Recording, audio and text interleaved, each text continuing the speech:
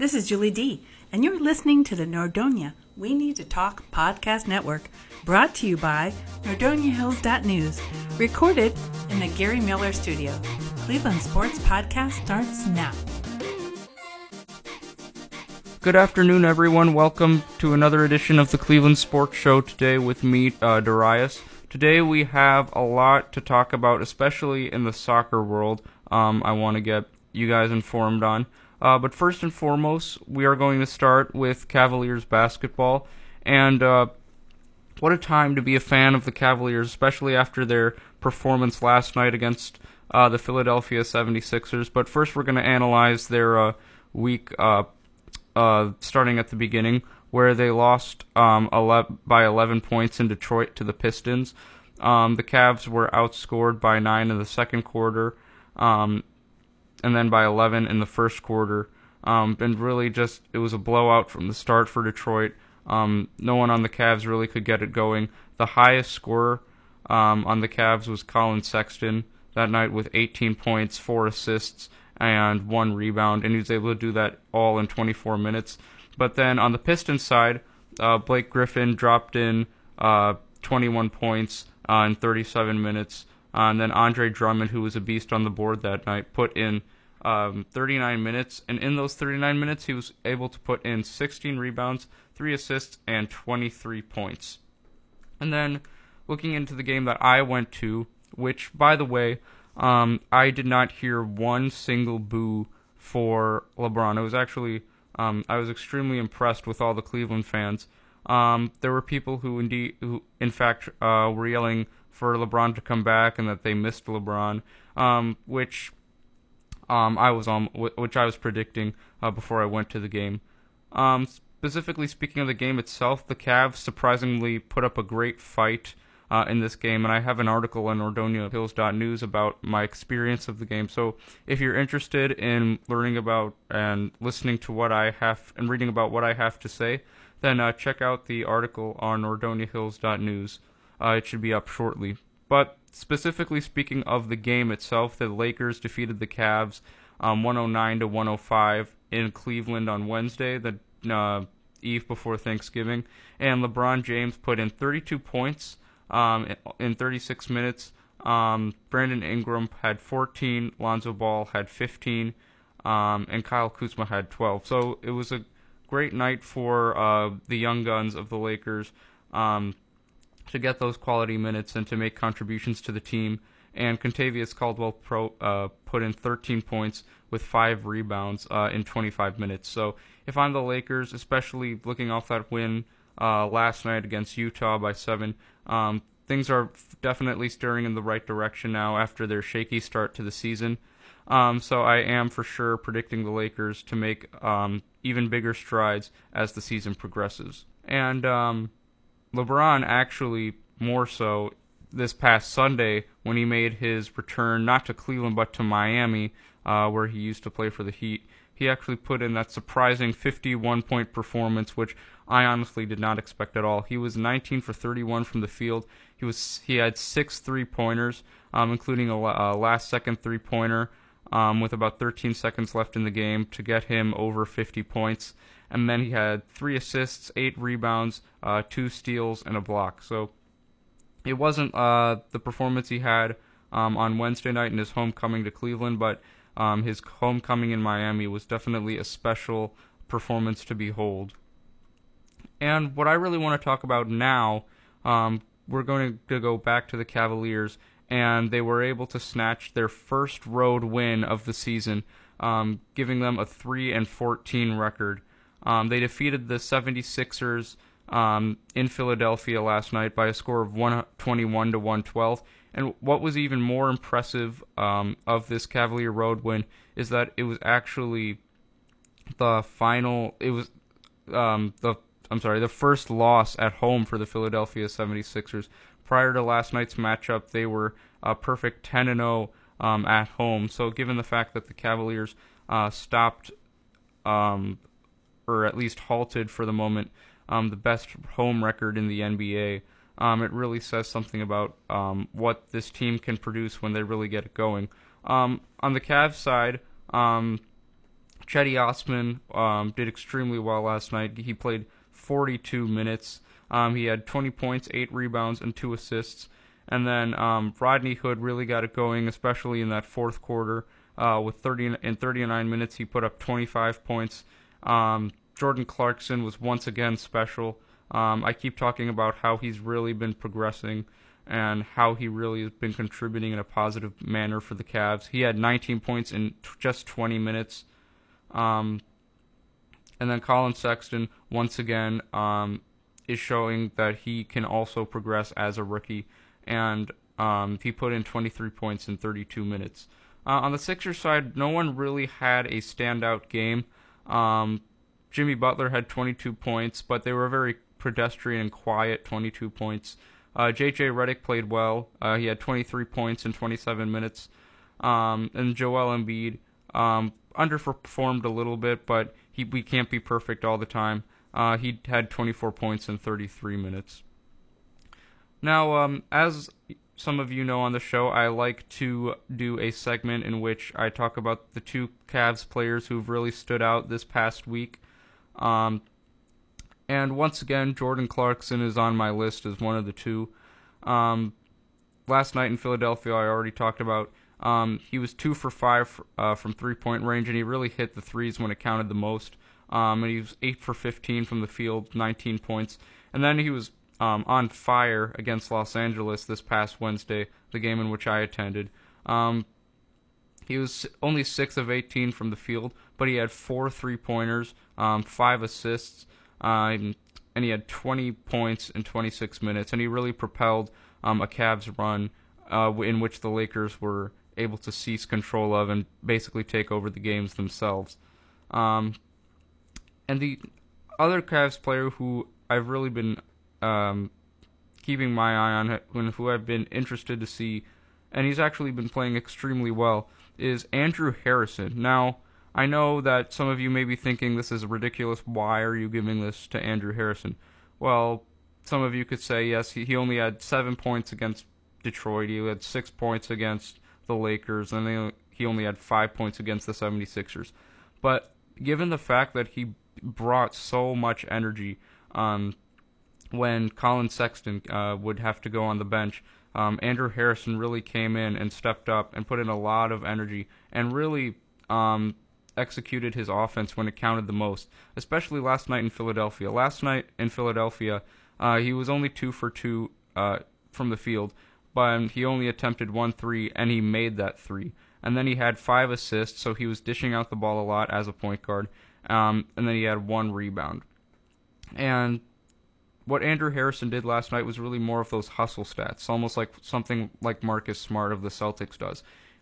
It's not really it's not recorded on paper, but in the end, it makes a huge difference in the outcomes of basketball games, and that's why I think Andrew Harrison deserves a lot of credit for the win last night for the Cavs. And upcoming for the Cavs, they face James Harden and the improving Houston Rockets tonight. Last year, when the Rockets came to Cleveland, they obliterated them by 32 points. So the Cavaliers really have their hands full tonight. And then their next game will also be at home against the Minnesota Timberwolves. The Cavs will be looking for revenge against Minnesota after their second game of the season in Minneapolis, where the Timberwolves would prevail. And then the next 2 away games for the Cavaliers will be this upcoming Wednesday and Friday, where they really have their hands full again. They will travel to OKC, Oklahoma City, this upcoming Wednesday to face the Thunder. And then we'll head to TD Garden in Boston with a reunion with the Celtics, the Eastern Conference Finals matchup of last year. Let's see. And speaking of basketball, we're going to head to the other side of the country. We're going to head to Oakland, California for a second here, where the Warriors lost 4 straight prior to last night's matchup against the Portland Trail Blazers. They defeated the Trail Blazers last night by a score of 97 to 125. But like I said, prior to that, they were just getting obliterated by teams, and they were honestly getting embarrassed. after that Draymond Green and Kevin Durant incident. I discussed how they lost by 21 to the Rockets on November 15th. And then they lost to the other two teams of Texas. They lost to the Mavericks by 3 on Saturday the 17th, and then the following Sunday the 18th, they lost by 12 to the San Antonio Spurs, who really don't have, where not a people are giving them a huge chance to make any progress in the playoffs. But the way DeMar DeRozan and LaMarcus Aldridge have been teaming up, I certainly feel that they can really make some noise, especially come playoff time. Then this past Wednesday, the Thunder came to Oakland and just embarrassed the Warriors, especially in the fourth quarter. And they eventually prevailed 123-95, and that's why I say that the Cavaliers have a lot of in their hands when they travel to OKC to take on the Thunder, because with a healthy Russell Westbrook and Paul George, and as well as their bench being able to contribute the way they did against this Golden State team, it's going to be an extremely difficult task for the Cavaliers. Now, yes, we can say back to the Warriors that they don't have Stephen Curry, and Stephen Curry is going to help mediate what's been going on. But still, given the fact that you have another all-time great shooter in Klay Thompson, with the passing vision of Draymond Green and the scoring of Kevin Durant, I expected their game against the Thunder to be a little bit more competitive. I expected them to defeat the Spurs and for sure the Mavericks. So I was extremely disappointed in that the defending champs really did not prove themselves why they were the back-to-back defending champions. But then they were able to regain some confidence in their fans last night, where they obliterated the Trailblazers, especially in the second half. Some of the notable upcoming games for the Warriors. This upcoming Thursday, actually, they'll head to Toronto to face the Raptors. And then Wednesday, December 5th, they'll actually come over to Cleveland to take on the Cavaliers. So a lot of games that the Warriors are going to, some easy games, some hard games, a little bit of a mixed schedule for the Warriors here in this upcoming month of December. So that concludes our basketball portion of the show for this afternoon. If you have any questions or comments, please of course let me know at Nordonia Sports, Darius Sethna on Twitter. Now let's get into soccer. I said we have a lot of to discuss in the soccer portion of today's show, and we're going to get started with the MLS. And in the MLS, tomorrow is really the big day.